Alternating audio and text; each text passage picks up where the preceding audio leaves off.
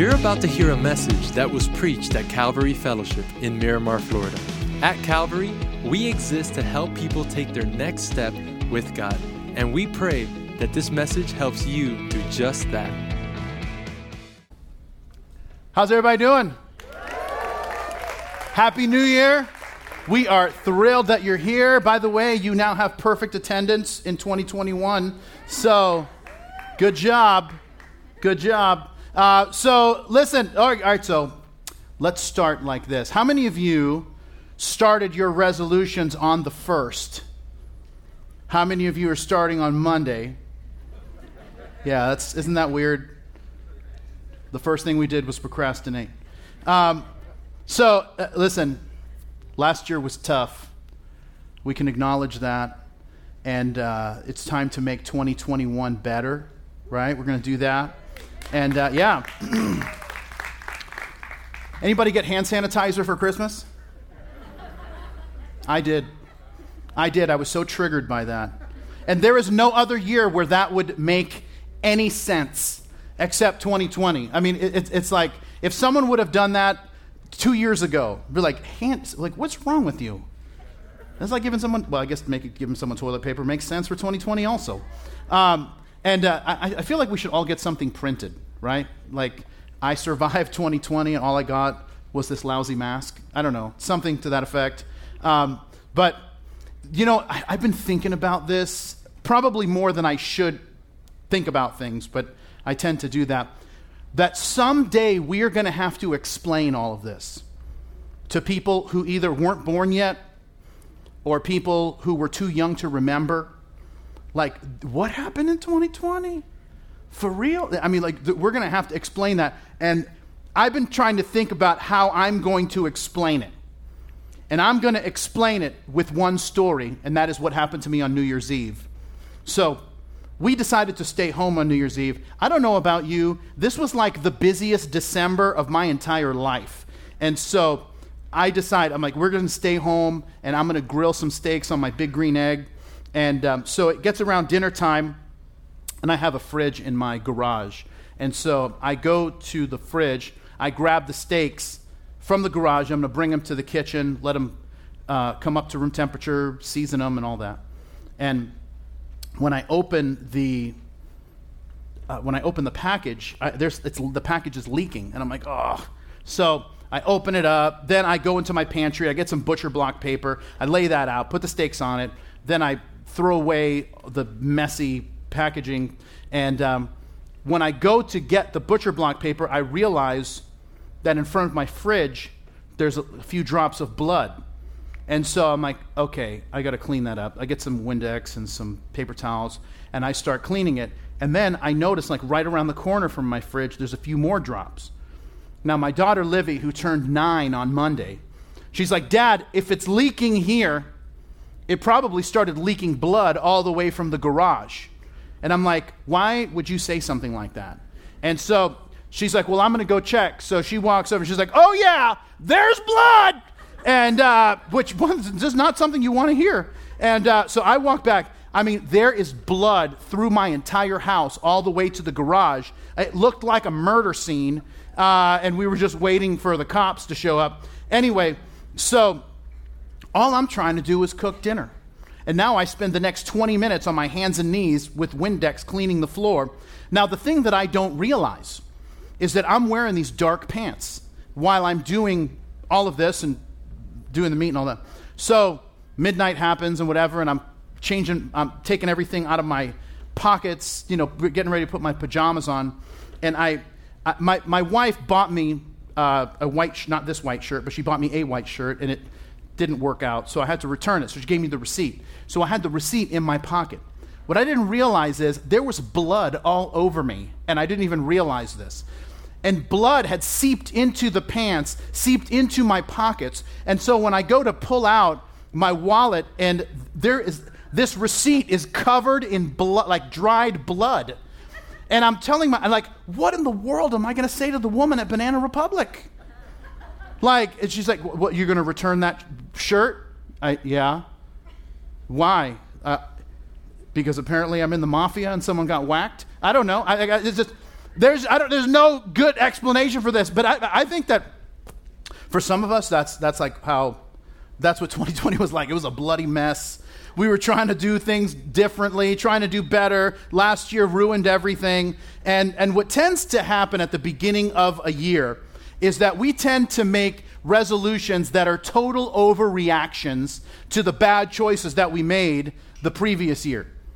Or we set the most unrealistic goals that even if we quit our jobs and abandoned all responsibility, we would not be able to reach them all. And we're like, you know what I'm going to do this year is I'm going to read a book every week. I'm going to lose 50 pounds. I'm going to go to CrossFit every day and become a concert pianist. Like, what? Okay. And now listen, those are all good things, but you know, it's unlikely that you're going to read 50 books if you spend hours a day on Facebook. Like, maybe not. And you know, well, you know, I used to lay around and eat Twinkies, but now I'm going to go to CrossFit every day and eat those disgusting protein bars, which, by the way, should be classified as crimes against humanity. All right, I'm going to tell you, let's talk about protein bars for a minute. This is all free. This is extra, so this is free. So I don't know why people who like protein bars make it their mission for me to like protein bars. I don't like them because I don't like the taste of death. And so that's why I don't like them. And they're like, and so I have a friend who is constantly trying to get me to try the new protein bar. So he calls me not that long ago and he's like, Bob, you got to go get this one. It tastes just like Oreos. It's amazing. It tastes just like Oreos. And now he knows that Oreos happen to be my love language. And so I'm interested, so I say, okay, so there's a health food store down the street, and so I go to the health food store, and it's kind of weird when you go into it, they're like, wow, we've never seen you here before. And so, by the way, one of my goals in life, you know how people have like a bucket list? One of my bucket list items is to walk through Whole Foods with a bag of McDonald's, and just see what kind of, and maybe like eating a few fries, like, this is delicious. Not like this garbage you're selling. Anyway, so it's my way of sticking it to the man. And so, that doesn't anything to do with anything. So anyway, so I go and I buy the protein bar. And I get in my car. I take one bite. And you know what it tastes like? Exactly like every other protein bar tastes. Disgusting. So I call him and I'm like, dude, this is horrible. And he's like, this doesn't taste anything like Oreos. He's like, well, it doesn't taste exactly like Oreos. I'm like, that's not what you said. You said it's exact. And he's like, well, dude, it's a protein bar. And I'm so sick of the false advertising. Why don't you come up with something that we'll all like? But until then, stop trying to mask, the taste of death with your protein. And anyway, thank you. I just saved myself a therapy session talking to you about this. Wow, I feel good now. I feel light. So anyway, now, if we want 2021 to be different, I want you to know this, that 2021, and just any year in general, change in general, has little to do with what's happening externally and way more to do with what's going on internally. You see, because everything that we want to see happen externally starts with something internal. It starts with an internal decision. It starts with transforming your thinking. It starts with believing that God is telling the truth. Because if you've been with us for a while here at Calvary, we've been talking about this for the last several weeks, that's what faith is. That the definition of faith is believing, acting like God is telling the truth. Faith is not primarily an emotion or simply talking about faith or even having faith in our own faith. Faith is acting, believing like God is telling the truth. Because faith ultimately is about trust. And the reality is that your life and mine will be defined by the level at which we believed that God was telling the truth. Now, if you're just joining us, we've spent the last 3 or 4 months now studying through the book of Hebrews, which is the most theologically dense book in the New Testament. And it was written to a group of Jewish Christians who were going through a very difficult season of time. And they were asking a question that I know all of us have asked at some point, which is, if God loves me, why is life so hard? And the answer to that question is this very eloquent and theologically dense letter that serves as an encouragement for them to do the only thing that really helps, when you're going through a season of difficulty, and that is to fix your eyes on Jesus. And throughout this book, the writer's been telling his readers that Jesus is better than anything else that we could put our trust or faith or hope in. And he does that over the course of 10 chapters. And then the writer, in chapter 11 of Hebrews, he shifts and he says, I know that I've been telling you this, but I want you to give you the illustration of what it looks like. And so he starts working his way through Jewish history, telling us what that kind of faith looks like. And he starts listing all of the people of faith that we look up to, people that live by faith in the midst of difficult circumstances. And so as we've been working our way through today, we come to the story of Moses, who is the hero of Judaism. In a Jewish culture, you have to understand that there was no one greater than Moses. He was the deliverer, the lawgiver, the one who brought the people of Israel through the wilderness and to the edge of the promised land. And what we're going to see in Moses' faith is a faith that started with his parents' trust in God, that ultimately led to him hearing God's voice and seeing God's work. And the important thing for us to note, the thing I want us to walk away with today, is that Moses lived a different kind of life because he had a different kind of faith. And it's a faith that's available to each of us. Because when we want things to change, when we want us to change, we need that different kind of faith as well. So we're going to start in chapter 11 of Hebrews in verse 23. It says this: by faith, Moses, when he was born, was hidden 3 months by his parents because they saw he was a beautiful child. And they were not afraid of the king's command. If you pause there and give me your attention, we're going to talk about how faith gets developed, and 3 things in particular. The first is this, if you're a note taker, that faith trusts that God will make a way. Faith trusts that God will make a way. Now, obviously, this first part is about Moses' parents, and their names, if you're not aware, are Amram and Jochebed. And their story is amazing. Now, let me give you a little bit of background to get us up to speed. The children of Israel were living in Egypt at the end of the book of Genesis because there was a famine in the land, and they began to multiply over the course of the next few generations. They had multiplied so much that the Pharaoh was afraid that he thought if they just keep growing, they could literally overtake Egypt. And so the Egyptians enslaved the Israelites and also made a decree that the midwives who were helping the Hebrew women give birth, if they saw that it was a male child, to kill the male child. Thankfully, they didn't obey that command. So the Pharaoh makes a new command that's like just as horrifying as the first one. And this is in Exodus chapter 1. So Pharaoh commanded all his people, saying, every son who is born to you, you shall cast into the river, and every daughter you shall save alive. Moses is born, and his parents, as we just read in Hebrews, they saw that he was a beautiful child. Now, every parent thinks their children are beautiful. That's not a surprise, right?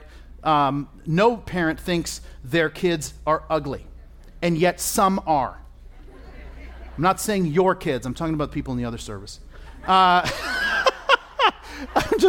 just messing. Those people are pretty good.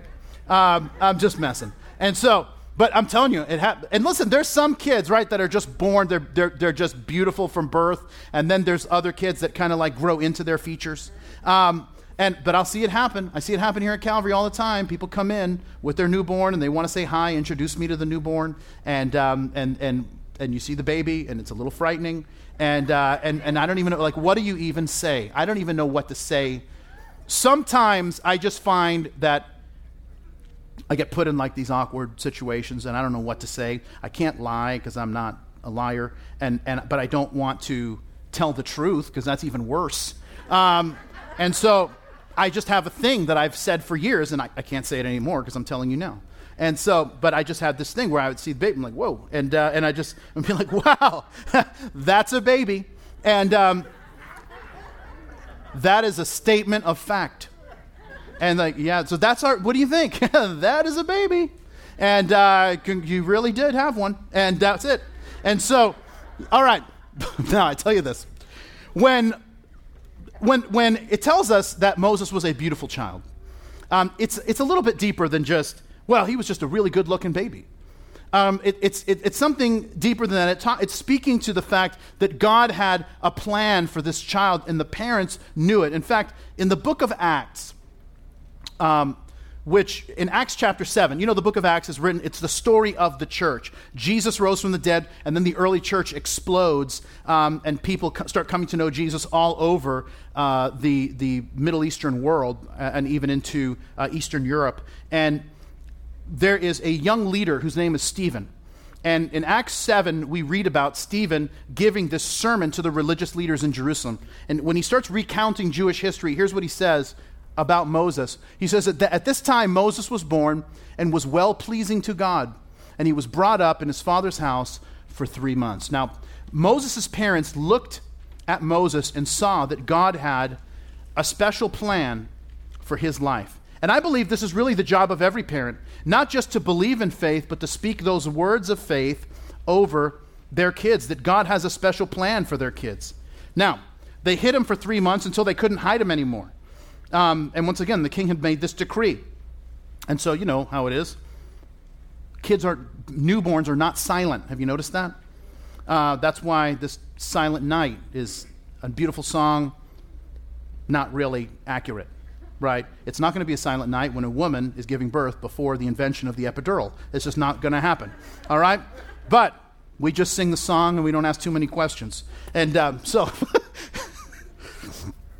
I don't know what's going on. I didn't say any of this stuff till 10 o'clock. The 10 o'clock people were just like, let's just give it to us and we got to go. You guys are like, oh, just hang on. I got nothing going on. So, anyway.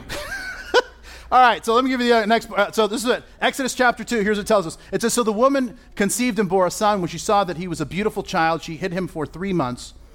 But when she could no longer hide him, she took an ark of bulrushes for him, daubed it with asphalt and pitch, put the child in it, and laid it in the reeds by the river's bank. And his sister stood afar off to know what would be done to him. When they can't hide and conceal this newborn anymore, she goes to the Nile River. She takes this little concocted little boat almost and lays him in it, and then kind of sets him a sail. Moses' sister, whose name is Miriam, is watching to see what's going to happen of her little brother. And providentially, that little boat makes its way to where the daughter of Pharaoh was bathing. She sees this child and automatically realizes that this child is Hebrew. And once again, the reason she realizes this child was Hebrew is because he was circumcised according to the covenant that God had made with Abraham. And then here's what we find. This is the really amazing part of the story, is what happens next. It says, then his sister said to Pharaoh's daughter, shall I go and call a nurse for you from the Hebrew women, that she may nurse the child for you? And Pharaoh's daughter said to her, go. And so the maiden went and called the child's mother. Then Pharaoh's daughter said to her, take this child away and nurse him for me, and I will give you your wages. So the woman took the child and nursed him. And the child grew, and she brought him to Pharaoh's daughter, and he became her son. And so she called his name Moses, because I drew him out of the water. That's what the name Moses means. It means to draw out. Now, this story is so powerful to me that Pharaoh, they see this. She picks up Moses, Pharaoh's daughter, and then Miriam says, hey, do you want me to find a nurse for this child? She's like, oh, that's a great idea. So Miriam goes and gets Jochebed, who's Moses' mom, and says, hey, I've got a job for you. You're going to nurse your son and get paid for it. I mean, like, I want you to think about that. Do you want to nurse your son and get paid for it? It's like a promise that a multi-level marketer makes. And this is like the only mom in history that gets paid for being a parent. And now, here's what Moses' parents teach us. And this is what's so powerful, that faith trusts that God is going to make a way. Because this is the difference between faith and sight. Sight says, God, I'm willing to do the right thing if you show me that doing the right thing will be beneficial to me. Faith says, God, I believe you're telling the truth, and I'm going to act like it. Now, some of you know this story if you've been around Calvary for a while, and so forgive me for repeating it. But there's a part of the story you don't know, because I usually don't talk about it, because that's the part that makes me look bad. And really, most of the stories that I tell make me look bad, but that's not really the point. But when we started Calvary, it was my wife and I and 5 people in a living room. we didn't have any money, no members, no building, nothing like that. It was just, we just had a calling. That was it. We had the call of God in our lives, and that was it. And so we started doing this Bible study, and then we said we're going to do our first public meeting at this hotel, at this conference room in the hotel. And so I was running a Bible college at the time that was part of the church that we were part of, and I was going through a closet at the church, and I found this little sound system. They didn't even know it was there. And so I said, hey, can I borrow this sound system? We're starting this church. Can I borrow? They're like, yeah, we didn't even know it was there. You take it for as long as you need it. So after having it for about 3 weeks, they called me, and they said, hey, that sound system you found, we need it back. And I'm like, yo, you told me I could borrow this thing for as long as I need it. Like, yeah, but it's very important to us now. And I'm like, dude, you're really cramping my style here. We're 3 weeks in. We can't even afford sound, much less a sound system. And so they were like, look, you got to bring it back. And so that Sunday afternoon, they wanted me to bring it back on Monday. And I don't know, I just, you know what? I'm not bringing it back till Tuesday. And I just, that doesn't even make any sense, but it was just me being passive aggressive. And I'm like, I'll bring it back, but I'm bringing it back on my terms. And so, anyway, so on Tuesday, I bring it back and with not the best attitude. And I have no idea what we're going to do for a sound system on Sunday. So Tuesday goes by, and I have no idea. Wednesday goes by. And I am sweating this. Because once again, we're just starting. We've only had 3 services. And, we didn't have the resources to buy a sound system. And I'm like, I guess we're going to go a cappella, and I'm going to yell, which is kind of my strategy. And so Thursday afternoon, I get a call from a friend of mine who's the pastor of a church down in South Miami. And he says, hey, 4 boxes just arrived for you from UPS. And I'm like, for me? It's like, it has your name on it. And I'm like, dude, I didn't order anything. And if I did, why would I send it to you? And so, all right, let me tell you another part of the story. 6 months earlier, I was in West Palm Beach, and I was speaking at a men's conference. And I'm talking to this pastor from California who's also a speaker at the conference. And he's like, hey, I heard you're starting a church. Yeah, we're going down to Miami to start a church. So I'm telling him this whole thing. And he's like, man, that's so exciting. So that guy goes back to California after the conference. And he's having breakfast with a friend of his. And he's like, hey, I met this guy in Florida named Bob, and he's starting a church. Isn't that cool? Yeah, that's cool. Well, the guy he's having breakfast with owns an audiovisual company. That guy leaves the breakfast and says, I wonder if that guy, Bob, needs a sound system. You know what I'm going to do? I won't call him or ask him. I will just mail him one.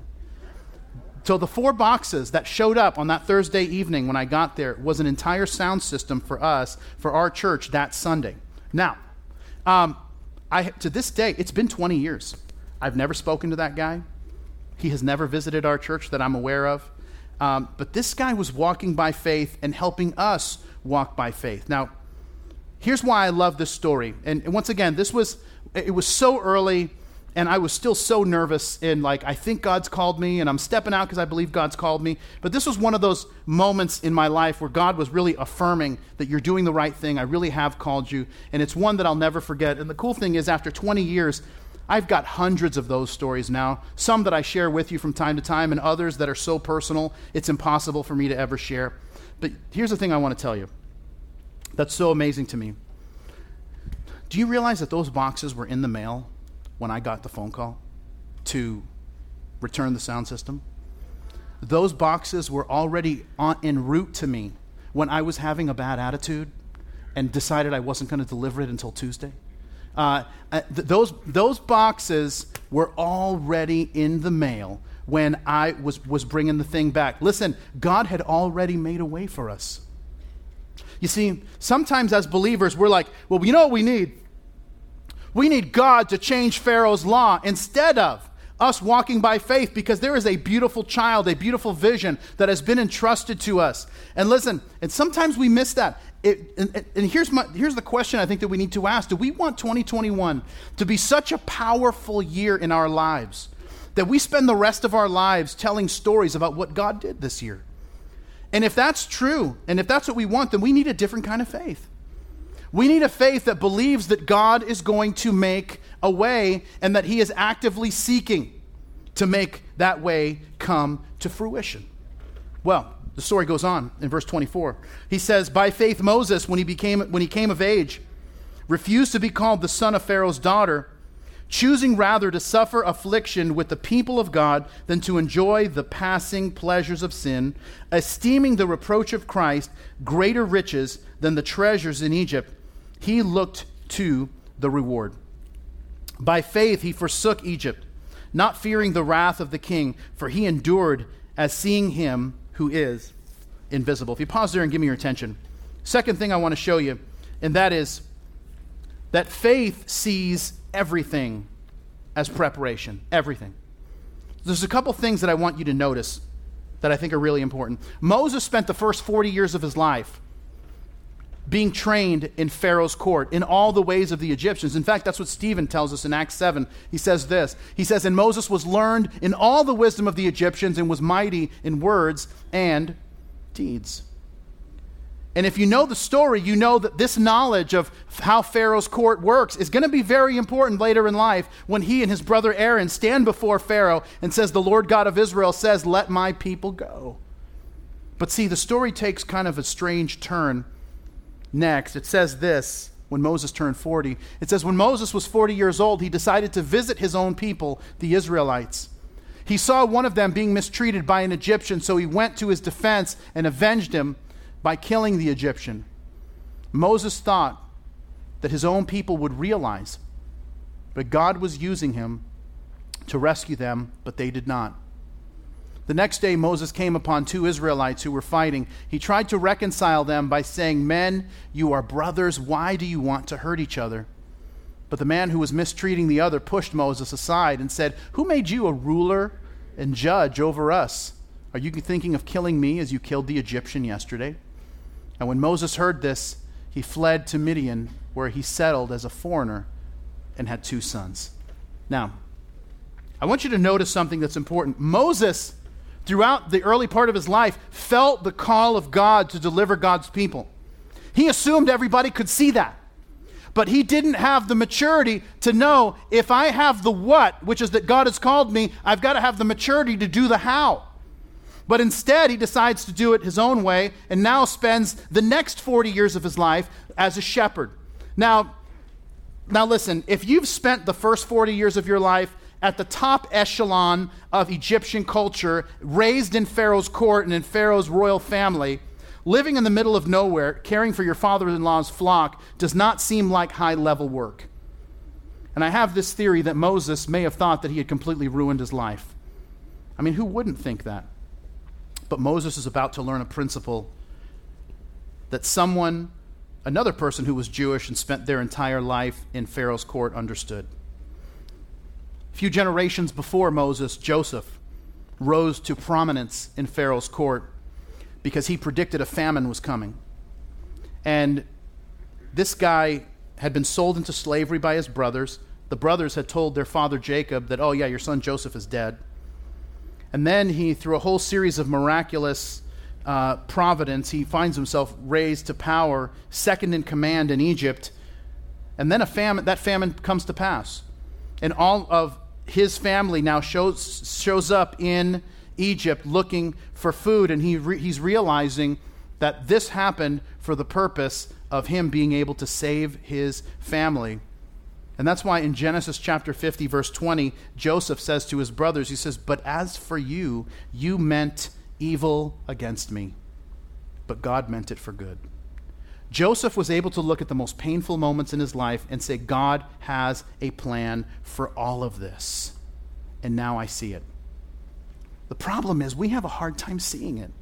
We look at our lives from this perspective because, listen, most of the time, we're not trying to make our lives better. We're trying to make our lives easier. And those are two completely different things. And a lot of times we're like, how do I make my life easier in the short term? And what takes place is that's not the program that God is on.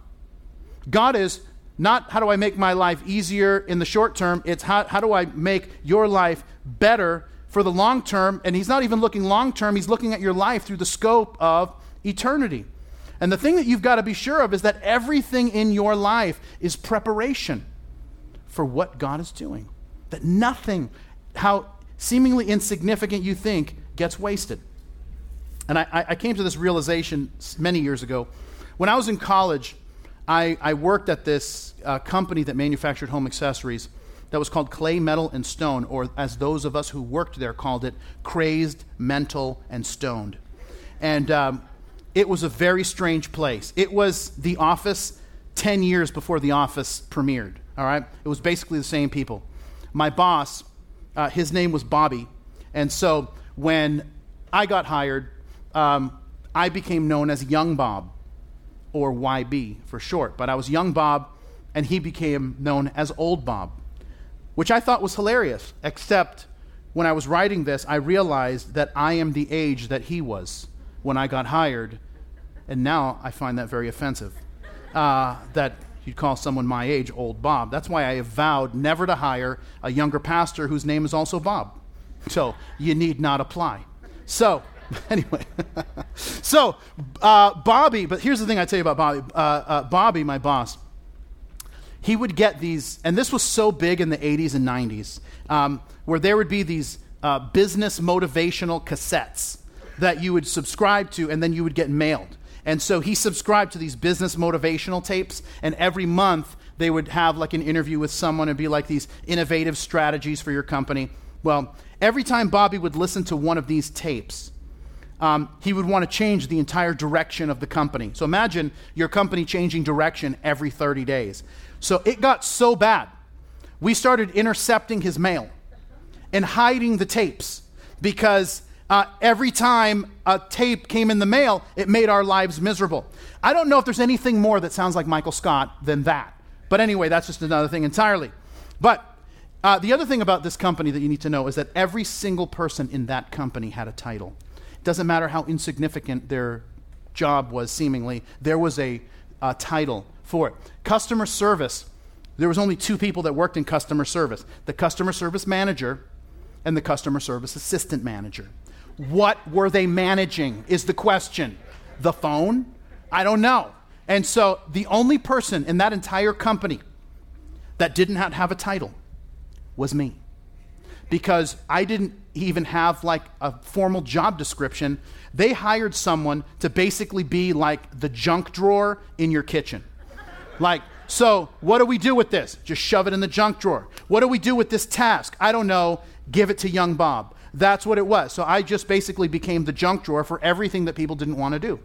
So one of my tasks at this company was, now this is, I know it's hard to understand this because the way that these reps, and so there were reps in different areas of the country that would go to furniture stores every time there was a new line, and we put out a new line every 3 months. And so the way that we would do it is there would be photos that were taken. So the person who was the designer, and I'm sure she had a very fancy title, I can't remember what it was, and then she would take pictures of everything that was getting produced, and then there would be like hundreds of these photos that were printed, and then of every single item. Well, then my job was to take all of these items, put stickers with the product number on them, and then put them in photo albums. You're like, you mean iPhoto? No, this is before computers, electricity, and running water. I'm talking about a physical photo album so that you'd see the picture and then you flipped it over and then you could see what number it was. So anyway, every 3 months I had this huge project of putting stickers on every single picture, putting them in the photo albums, putting them in a FedEx envelope, and mailing them to every single rep around the country that we had. And so this project took quite some time. And so I would go into the conference room in our office, and I would just lay out like thousands of pictures, and I would just get them all set. And then people would come by and they'd say, "Young Bob, what are you doing?" And I would say, "I'm changing the world one sticker at a time," right? Because I've always been as snarky as I am. And so now fast forward 3 years. I graduate with my theology degree, and in a weird situation, I've graduated from school, and then the person that was the director of the school has gone, and they're like, "You know who would be really good at this is Bob." So they hire me. I was already on staff at the church, but they promote me to be the director of this Bible college, which is the definition of the inmates running the asylum. And so So now, and by the way, and God bless the school. The school was really doing terrible, and when I took it over, which I think is why they're like, give it to Bob. I mean, how worse could it be? I mean, the only thing make it worse if he sets it on fire. And so, anyway, after about a year, we turned the whole thing around, and we get a whole faculty. Anyway, the school's doing really well. We developed this brand new catalog, all of our course selections, and I've got to mail out a bunch of catalogs because now we've got over 250 students at the school that are all pursuing theology degrees. So I've got all these supplies, and so I've got, the catalogs, the envelopes, I've got a letter from me, I've got a whole bunch of things that go in there, and then I have a bunch of pages of the Avery 5160 labels. How do I remember the number? But anyway, I have all that, and then I'm going to go into the library, because normally I would have my assistant do that, but for whatever reason, maybe she wasn't there or whatever, I decided that I was going to do it. So I go into our library at the college, and I just lay everything out. And I'm putting stickers on the envelopes. And I have this moment where I'm finally connecting the dots. And here's the weird part, is that I'm like, this is Crazed, Mental, and Stoned all over again. Except I really believed I was changing the world one sticker at a time. Because I was convinced that it was possible that the next great preacher, the next great evangelist, could get this catalog and be inspired to go to our college. And I had this revelation that day, and this is why I tell you all of this. God doesn't waste anything, not even stickers. He doesn't waste any of it. And when Moses is standing in Pharaoh's court to free God's people, and he realizes that the first 40 years of his life were preparation for him to stand in Pharaoh's court and know how Pharaoh's court works, and because he's been there so much, he doesn't have to be nervous about standing in a new environment. He realizes that God has been preparing him for the first part of his life for this moment. And when the children of Israel finally make it out of Egypt through the Red Sea, and they're making their way to the Promised Land, and they spend 40 years in the wilderness, and he's like, come on, guys. And he says to himself, man, this is just like shepherding. Wow. Leading these people from Egypt to the Promised Land was just like the thing that I did for the next 40 years of shepherding my father-in-law's flock. Now I'm shepherding my father's flock to the Promised Land. And my point is this. Listen, faith has a way of seeing that God is always preparing us for what's going to happen next. Well, verse 28, and we're done. I'll catch that in a minute. He says, by faith he kept the Passover and the sprinkling of blood, lest he who destroyed the firstborn should touch them. By faith they passed through the Red Sea as by dry land, whereas the Egyptians, attempting to do so, were drowned. If you pause there and give me your attention. Last thing is that faith walks after God has spoken. You see, I want you to understand something here, that most of us want to see the types of wonders and miracles that are being described, but there's something happening in the background. There was faith working in the mundane and simple obedience of years in the desert and listening to God's voice when he was speaking to us. There's this moment at the burning bush of obeying God's voice and going back to the one place he never wanted to go back to. It was taking the staff and saying, I'm going to drop this thing and it's going to turn into a snake, and that sounds ridiculous, and I'm going to risk being foolish. You see, and that led to other plagues that increased in intensity and led to keeping the Passover and seeing the Red Sea part. You see, there's something important for us who are walking with God and seek for him to do great things in our lives. This is important for us to know. Sometimes faith looks strange. I mean, the Passover is commemorating God saving the people of Israel and exacting judgment on the Egyptians. And how did they know that? How did the death angel know to pass over that house? Because they took blood and put it on the doorposts. And once again, with hindsight, we recognize that that was a type, right? That they would put blood on the doorposts on the side, and they'd put blood on the doorposts on top. And so when the blood dripped down, it was almost the picture of a cross, because Jesus, our Passover lamb, was crucified. But they didn't realize that. They might have done that thinking it might have been kind of strange. But God told them to do it, and people of faith walk in obedience to God's voice. This is how the triumphant moment at the Red Sea happens. It's when they put their entire lives in God's hand and trust them for every step. Because listen, crossing the Red Sea was not like going from one side of your pool to the other. I mean, this was miles. And they were walking through this saying, what happens if this all caves in on us halfway? By the way, that's what happened to the Egyptian army. They got halfway through the miracle, and it didn't. But once again, without faith, it didn't work. You see, they were learning to trust God with every step. And there's a cool application for us as Christians. The Apostle Paul says this in 1 Corinthians chapter 10, that in the cloud and in the sea, all were baptized as followers of Moses. The Apostle Paul says, you know that when they crossed the Red Sea, it was like they were baptized. They had faith. They were trusting. And that baptism, listen, for us becomes a point of obedience. And here's why. Because it's not hard to do. But you know what the other thing is true? It's also easy not to do. But when an adult decides to go in the water and go into the water identifying with Jesus in his death, coming up out of the water identifying with Jesus in his resurrection, that simple act of obedience, listen, it sets in motion a life of trusting and obeying God. That baptism is something that is so powerful and beautiful and so simple.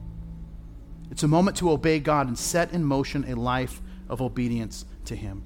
And listen, maybe for some of us, a next step to take in 2021 is to say that baptism is my next step. And maybe you were baptized as an infant like me because of the tradition you grew up in, and that spoke a lot of your parents' faith. But initially, infant baptism was hey, we're going to do this trusting that when you're old enough, you're going to make this decision for yourself. And so you can check that off on the back of the connection card, and we'll send you some info about a baptism that we're having soon. But if we want 2021 to be different, we need to do things differently than we did in 2020, and it begins with faith, acting like God is telling the truth. In your career, acting like God is telling the truth, that means this: anything that we're doing is preparation for what God is grooming us for. In your marriage, acting like God is telling the truth is that the faith is directing us to trust God, that he's going to make a way even if we're struggling and we need God's help. With your health in 2021, act like God is telling the truth. Faith is showing us that discipline in one area bleeds into other areas and builds into greater victories. With your kids, faith is revealing that our daily displays of faith are shaping our kids to live a life of faith that honor him and will serve them for a lifetime. But it begins with surrender. And until then, nothing works right. And this is true if you aren't a Christian yet. This is true if you are a Christian. Most of us want God to bless what we're doing, but the reality is our job is to find out what God is blessing and get in on that. But all of that involves taking a step and trusting him, because if we want to live a different kind of life, it's going to take a different kind of faith. Let's pray together. And Lord, we want to thank you for that promise. And we want to have the kind of faith that you said could move mountains. And God, our prayer is that this year would be different than what we've experienced in the past, because we want to be different. We want to trust you more than we've ever trusted. We want to obey more than we've ever obeyed. We want to experience you more than we've ever experienced you. And see you do what only you can do in us and through us. And we pray all of this in the mighty name of Jesus. And everybody said, amen. Thanks for listening to today's podcast. If today you made a decision to follow Jesus, congratulations. It's one of the best decisions you've ever made. And we as a church want to help you with your next steps. You see, we have a free gift we'd like to give you. And in order for you to receive that gift, all you have to do is visit mycalvary.com/begin. Don't forget to tune in next week for our next podcast. God bless you.